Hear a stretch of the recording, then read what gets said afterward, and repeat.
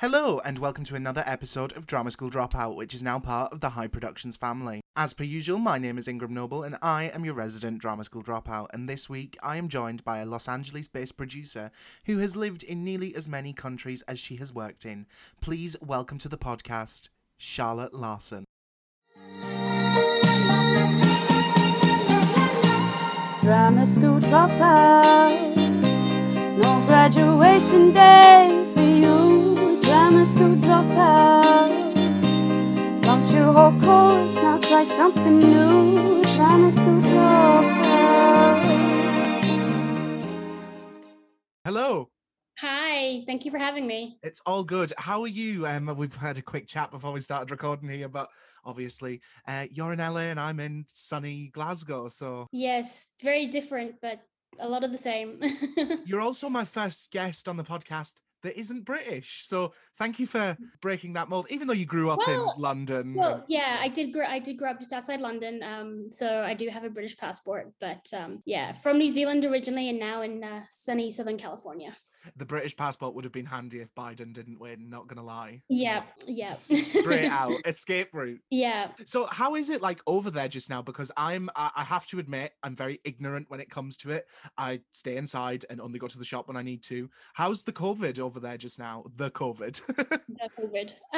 It's not too bad. We've had a lot of spikes in cases because we had Christmas and we had Thanksgiving, which is the American holidays.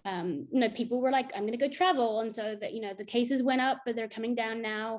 They just opened in dining restaurants for limited capacity, I think about a week ago, or they're about to open them. So it's kind of okay, but it's also kind of like, well, you still need to go out and wear your mask, and you shouldn't really go out unless you need to, kind of thing.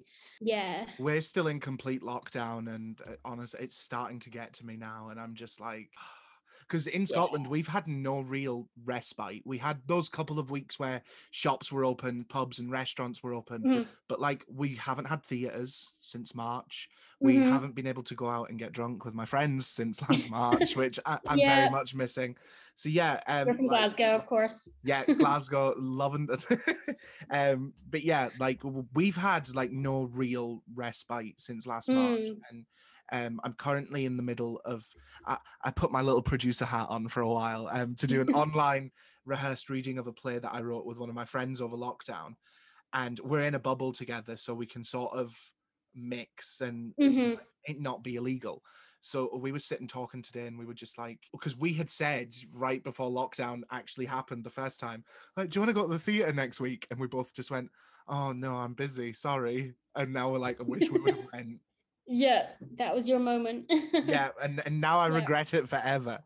But yeah, so you're a producer and an actress, and you grew up, you were born in New Zealand, which is now one of my favorite countries in the world. Never been there, but you have a competent leader, unlike us. Yes. It's I still can't get home yet, but at least everyone there is okay and doing well. I was last week on the podcast, I had Theo Stevenson, who was in the Horrid Henry movie, and he's got dual citizenship. His mum's from Australia, and he can't go and see her or anything like that. Yeah. And I'm like, getting in. Yeah, getting into the country is a little difficult, but once you're in, you're pretty sweet. So. Yeah. Honestly, like what I would give, the videos that were circulating of like people in Australia dancing in nightclubs to Lady Gaga, I would give my left arm for that, and my left arm's my writing arm.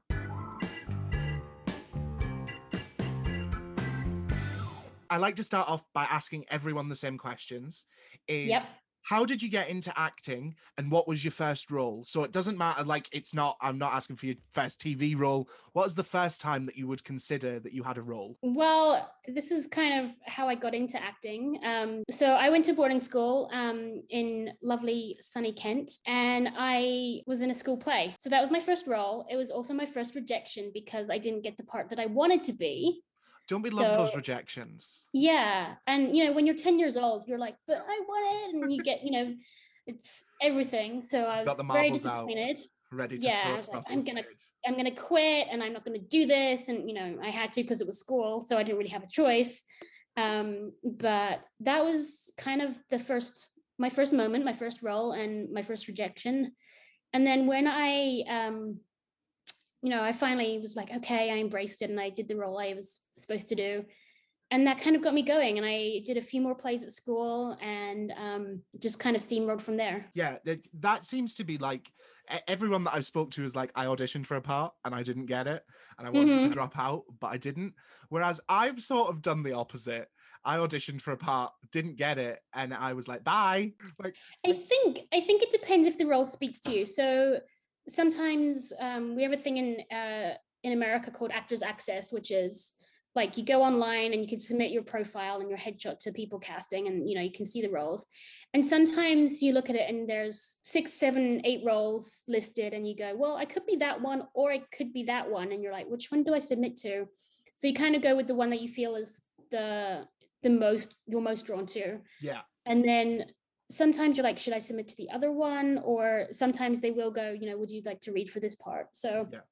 I think it really depends on whether you feel you could do the other character. But going on what I just said, if anyone would like to give me a role, any kind of role, the email for the podcast is in the description. Please feel free. And I will more than likely work for free at this point in time. I will keep that in mind for you. Yeah, keep me in mind. Also, I love California, so if you can have the budget for a plane ticket and a visa, you'll never get rid of me. So when was the point? So you talk about how you got started in school and things. When was the point where you actually sat down and was like, okay, this could be a career? I think it would have been for you guys are all British, the end of year 9 when you pick your GCSE subjects. Yeah. So the school I was at, they said that, well, in year 9, you either did German or drama. And they put you into whatever they thought you were best for. So if you were smart, you did German. And if you were more creative and not so good at languages, you did drama. And I was actually put in the German class. It's a really weird way to separate classes. It is. So everyone did French, so you got your languages. But if you were kind of more language orientated, they sent you to German. So I was put in the German class because I was naturally pretty good at French, and I was like, no, like I don't want to do German. This is not. No, thank you. Yeah, I'm like, I'm doing French. That's enough. That's fine.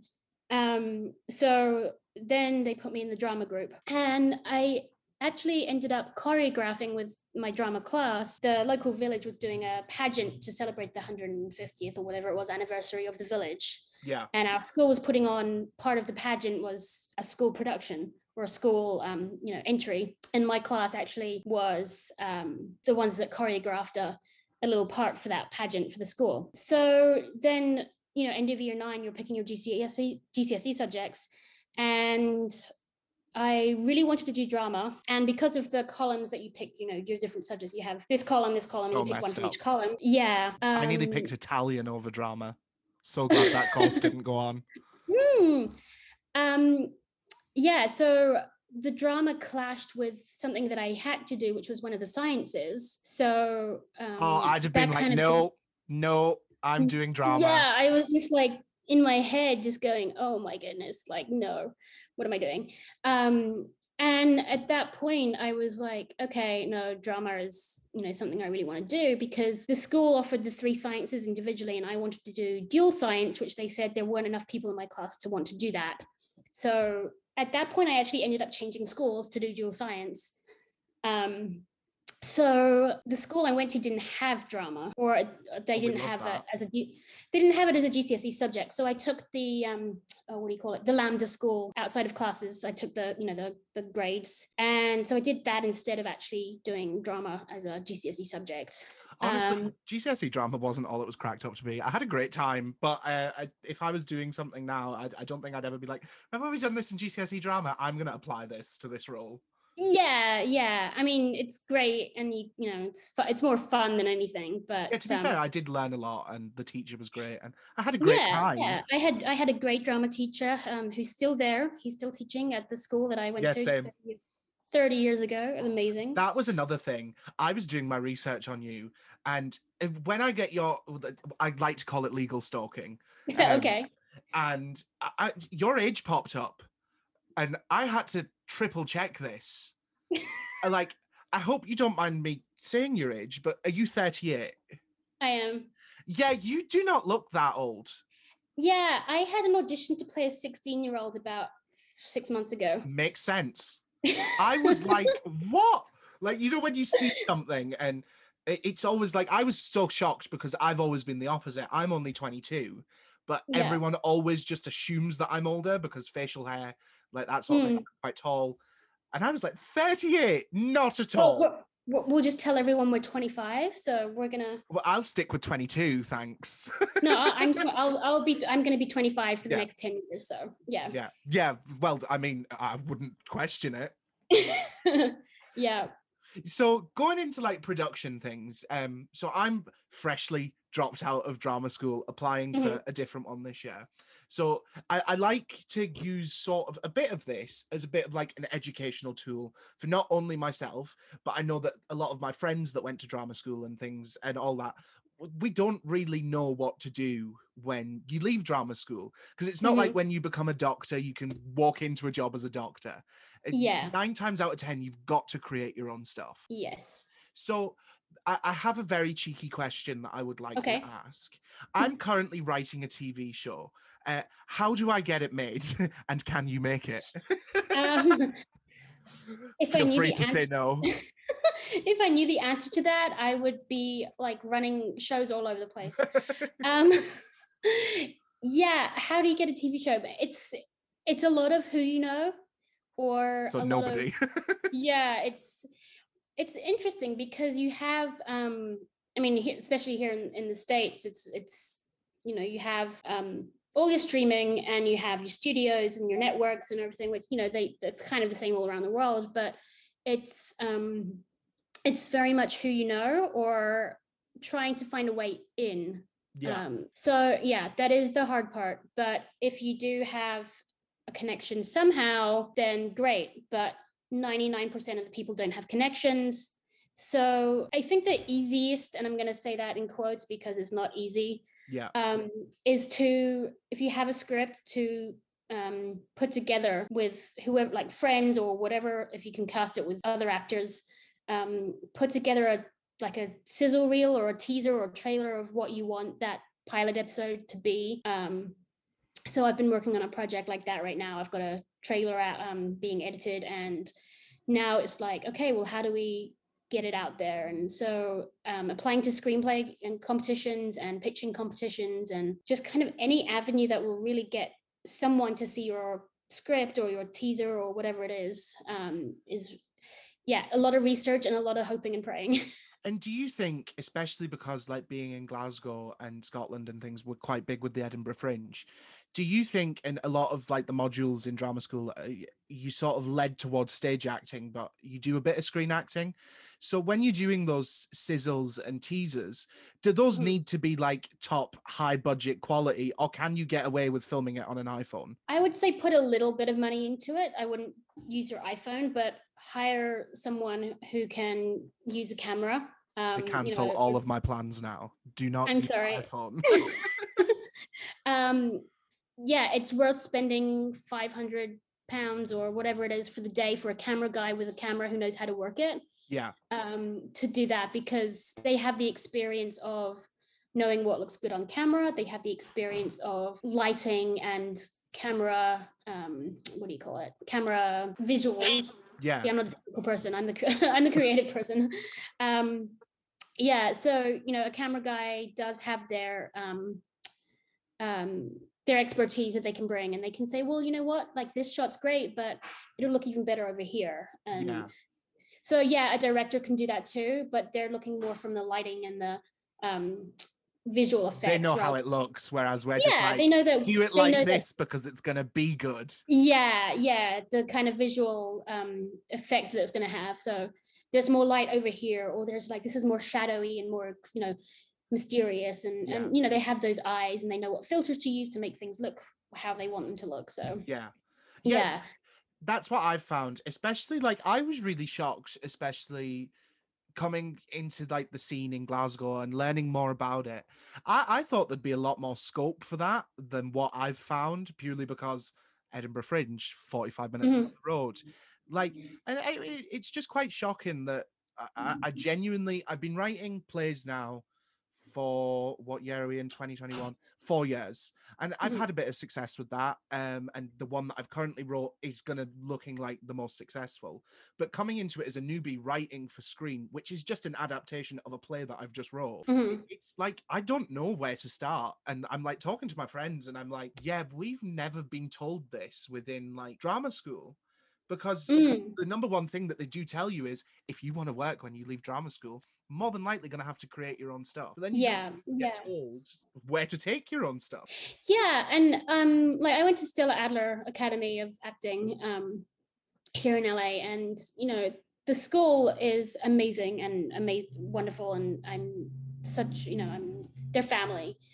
And I learned a lot. I was definitely growing as a person, as an actor. I definitely was learning about different playwrights, and I was learning about, you know, breaking down a script and all the other things you need to do as an actor. And there was some on-camera stuff, and that was great too. But yeah, it's like you get out of drama school, wherever it is, and, you know, now it's like, okay, find an agent, put together a reel. Like, what do? How do you do that? And there's some sort of acting coaches that will do that and help you through that, but yeah, it's like, make your own stuff. How do you do that, and how do you get it out there? And that's I think because I came from a producing background first before I went to drama school, I have a really good idea of how to do that.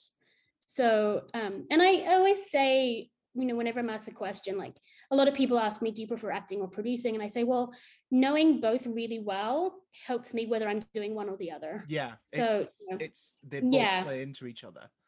Yeah. So as a producer, I know how to put together a production, but as an actor, I also understand what goes on behind the scenes. And because I'm aware of that, I'm a better actor because I'm not worried about, why am I sitting on set waiting around? They said they were going to do this next set or this next scene, and they were gonna, you know, be an hour. You know, they're probably up in video gallery checking for a spot of dust on the lens. There's a lot of technical stuff going on, and so I can relax and go, okay, I can focus on the scene that I'm about to do. I can, you know, go over my lines. I'm not like, why am I waiting? What's going on? We're supposed to be out of here at 3 Am I going to get sacked? yeah, what's going on? So yeah, and as a producer, obviously, I understand what the actors are going through as well. So a lot of actors are like, you know, call me by my character name. Don't call me by my real name because I need to be in character. And, you know, that comes across as pretentious and annoying to some people. That, yeah. It's happened to me twice, but other than that, it's not very normal. A lot of people can come in and out, but some people are very focused and want to be like, no, this is me for the day. I'm Rachel, and I'm going to be Rachel until I that must be so tiring. Like I've never done that, and like I do like to think I get into character and things, but I like the last show that I done, well, the second to last show, because the other one wasn't very good, was Macbeth, and I can't imagine walking around a set, a stage, a theater, going, and somebody goes, Ingram, can you come over here a second? And I'd be like, it's Macbeth. Like, that's just obscene to me. It is and it isn't. A lot of I mean, yeah, like I said, it's only happened to me like twice, once and like 1.5 times, but I think it happens more on film sets when you're stopping and starting so much that it's like scene waiting around. So I think in theater you also have a lot more time to rehearse and get the character in you. On a film set you might be lucky to get a rehearsal, you know. I'm very inexperienced of screen, and like would literally say I have no experience of it, whereas I in a theater I'm 2 to 3 weeks, you're getting a show done, in, out, and there's still, you come in before your call time and you're like, Lady Macbeth, want to run this scene, witches, can we go on stage and just practice this again with the scenery? Like we're afforded a lot more luxury in theater than I'd imagine. And you know, on a film set you might be lucky to get a rehearsal before the director's like, okay, actors on set, and then, you know, you have to go.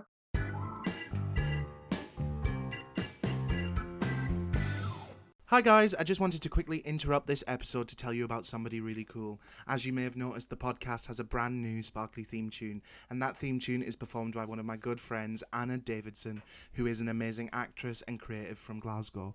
Like many people who work in the creative arts, Anna also worked in the hospitality industry, which has also been devastated by the effects of the coronavirus pandemic. Throughout lockdown, Anna started her own small business called That's Pure Glass, in which she sells custom hand-painted on glass pieces of art.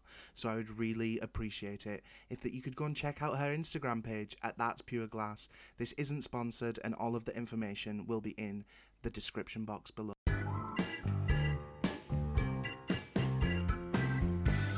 You've got like a really extensive filmography and things that you've done, and check out IMDb, all the information's there. Do a bit of legal stalking. So I always ask as well, there's like so many great actors that you've worked with, and so many like just great people that you've worked with of doing my legal stalking. What would be, or who would be, sorry, your number one? If somebody phoned you tomorrow and said, Charlotte, this thing that you're casting and producing, just for say example, Whoopi Goldberg said yes, who would be your person that you'd want to say yes?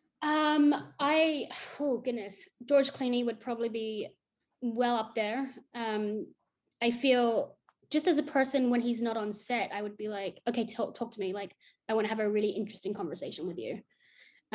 Just with all the work Start he does. Start a podcast and harass him. Sure. If you have his phone number, let me know.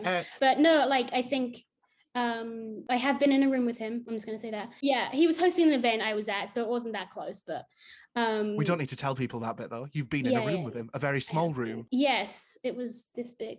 Yeah, it's a box room. We were hugging. Yes.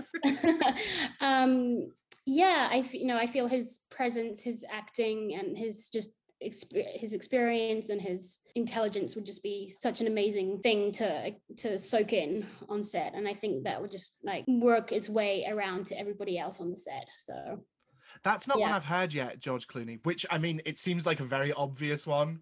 Yeah, we've had like Will Smith, Whoopi Goldberg. Whoopi Goldberg would be one of mine. I have like two, but I also struggle with the fact that a lot of people that I idolize and like hold up on a pedestal, they're either arseholes, dead, or probably like not gonna be alive by the time that I get to the point where I would be working with them. Right. It's like Dame Barbara Windsor, Peggy Mitchell from EastEnders. I genuinely believe, like, acting with her, and I had somebody from EastEnders on who played her on-screen grandson, and I said, like, I genuinely believe that acting with her would be like the closest somebody could get to acting with Shakespeare. Yeah. And no, like, she was amazing. Yeah. But then one of my other actors who I've idolized for years, I met him and he was a complete and utter arsehole. Excellent. Well, that was horrible. We'll leave them nameless. Yeah. Yeah, I mean, I find that most people that I've worked with, and I'm going to say 99% of people, have been amazing, because everyone's really in it for the same reason. You know, everyone loves what they're doing. Everyone's, you know, if you didn't like what you're doing, if you didn't want to be around these people, you would go from working a bank or whatever. Name the 1%. Name them. Drop names. I'm joking. No. Don't drop names. It's no. No. Yeah, no. Do a podcast in 3 weeks and you're like, yeah, it's Ingram Noble. Yeah, like most people, it's interesting, especially living in LA and being around this everywhere you go, because everyone in LA is an actor, even, you know. Yeah, it's interesting because people, the most famous, I'm going to use that word, the most famous people that I've come across are usually the most humble, genuine, lovely people. Yeah. It's a lot of the time, a lot of the people who aren't super famous or aren't kind of known yet, they're hustling so hard to try and get anywhere that they kind of come across as rude and, you know, a little bit of an asshole. It's not necessarily that they are rude or an asshole. It's just that they're so internally trying to get somewhere they're trying to get a job, they're trying to make rent, they're trying to do whatever it is they need to do. They need to get to their next day job, whether they're a waiter or they're whatever.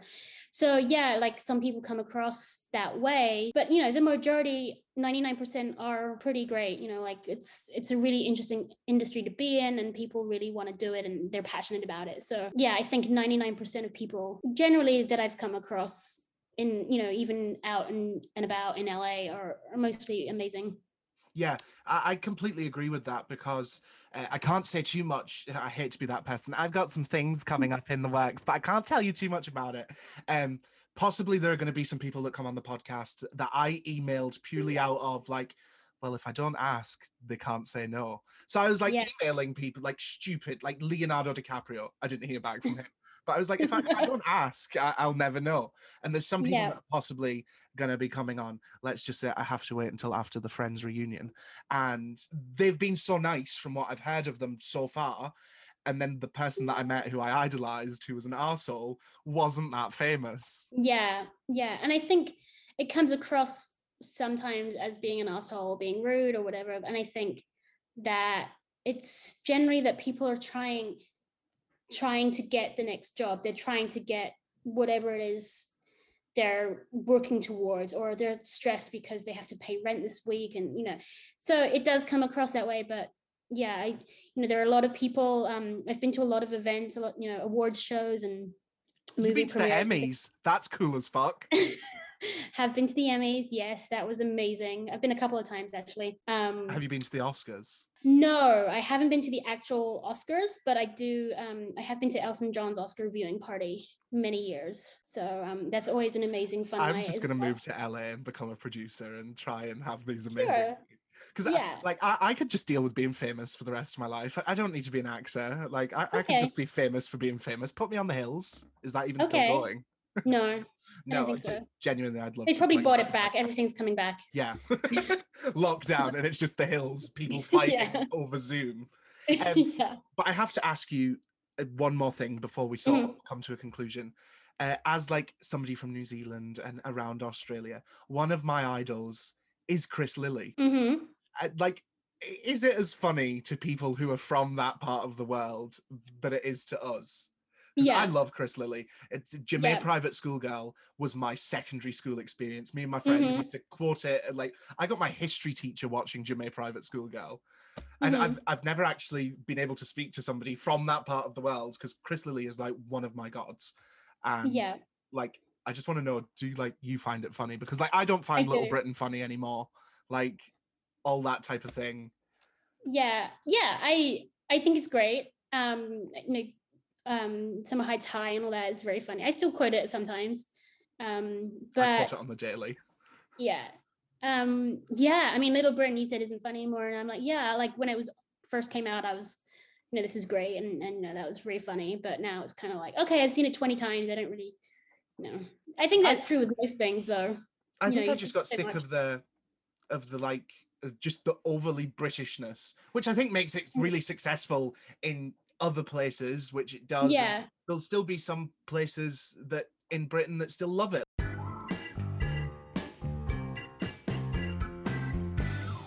I thought we'd play a little game now. It's a fun little game. It's called Stage Right or Stage Shite. So I'm going to give you 3 scenarios, things that have happened or may have not happened. And 2 of them are stage right, which means they're true. And one of them is stage shite, which means it's a lie. Okay. So your job is to guess which one. I mean, not many people have got it right, so don't worry. It's just fun. All right. So number 1, also just to preface, I don't know where these, like, which one's true. My friend who produces and helps edit the podcast, she comes up with all of these, and I've got it all in front of me, and then I've got a 10 over. See which one's the lie. Okay. Oh, goodness. Okay, too much pressure. So number 1, my dad took me to an audition as a child and got chatting to one of the mums. And long story short, they had an affair, and now she's my stepmom. That'd be fun. Could happen. Number 2, I was in a uni show in front of 200 people, and my older brother set off a party popper after my very gruesome / sad death scene. That would be quite fun. And number 3, my second costume for a show was zipped in a garment bag ready for a big reveal. The zip on the garment bag ripped my baby blue prom dress, and then in brackets, it was a massive rip and I couldn't wear the dress. I think the second one. Yeah, I think the second one. I'd kill someone if they'd done that. Yeah. Full on, I'd break character. I'm getting off the stage and I'm going to see whoever just put a party popper off. Yeah, I would say that. Right, I'm going to check. Oh, it's number 1.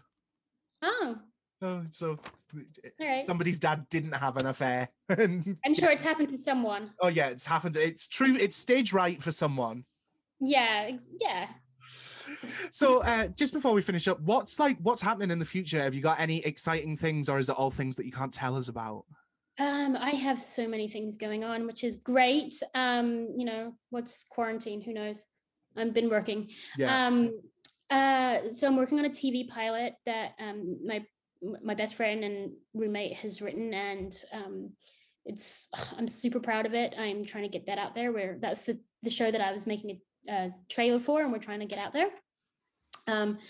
Very excited about that. It's called Neon Lights. What else? I've started to write a screenplay, which is something I've never done really before. Fun. Yeah, so I have a feature film that I'm starting to write and a TV series I'm starting to write as well. So be ready to bin half of it. Oh yeah, I'm such a perfectionist that nothing is gonna end up in the script unless I'm happy with it. So me and my friend were just the other day, we were just talking about what we've written, and I was like, "Here, let's have a look at what we didn't put in." And I pulled out a ring binder that was like 500 pages of script that just got tossed. Mm-hmm. It happens, yeah. And I was like, "This is really good," and then we looked at it and it was like, "No, it's not." Yeah. I also don't have any patience to sit down and write, so this is a very good learning experience for me. So I have the first page of both and nothing else. Early in the morning or late at night, those are my best times to write.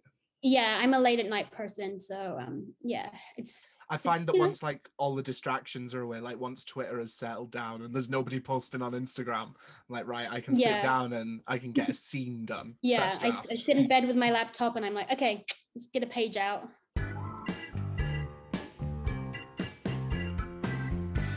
But thank you so much for coming on. We've come to the end of the podcast. And where can everyone find you on social media? Because everyone will want to be keeping up with you. Well, they should want to be keeping up with you.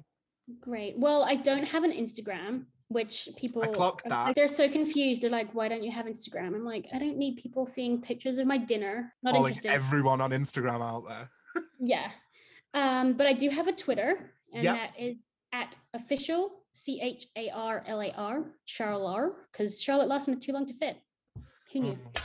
And I do have a Facebook page as well, so you can find me on Facebook. Yes, find it on all the good things. And you can always find me on social media on all of them at Ingram Noble, because I'm an attention seeker and want your likes and validation. Have you got a blue tick on any of your social medias yet? No, well, not yet. We will add Charlotte Larson to our campaign of get Ingram, Theo and Charlotte blue ticks on everything. Excellent. Charlotte, thank you so much for coming on and joining me. It's been Thank you. No, it was great to talk to you.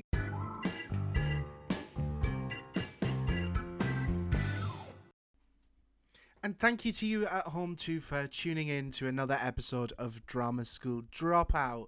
As per usual, you can find me on all social medias and you can follow Charlotte over on Twitter. If you're feeling fancy and generous, please scroll down a little bit and give us a little rating and a review. It always helps, and I'd be really happy and it would boost my ego a little bit more. And remember, you can always submit your theatre stories for Stage Right or Stage Shite by emailing dramasschooldropoutpod@gmail.com. And as per usual, all of that good stuff is down in the description below. And next week, I will be back with a brand new episode of Drama School Dropout, which is now part of the High Productions family. And now I'm going to tease the guest for next week. Well, actually, I'm not going to tease it. I'm going to tell you. Next week on the podcast, I have one of the standout queens from Canada's Drag Race Season 1. I will be speaking to Boa, so make sure that you come back and listen in at 12 noon next Tuesday, and you can hear Boa spill all of the tea about the first ever season of Canada's Drag Race. Bye everyone. Drama school dropout, no graduation day for you. Drama school dropout, fluctuate to hold course, now try something new. Trying to scoot up.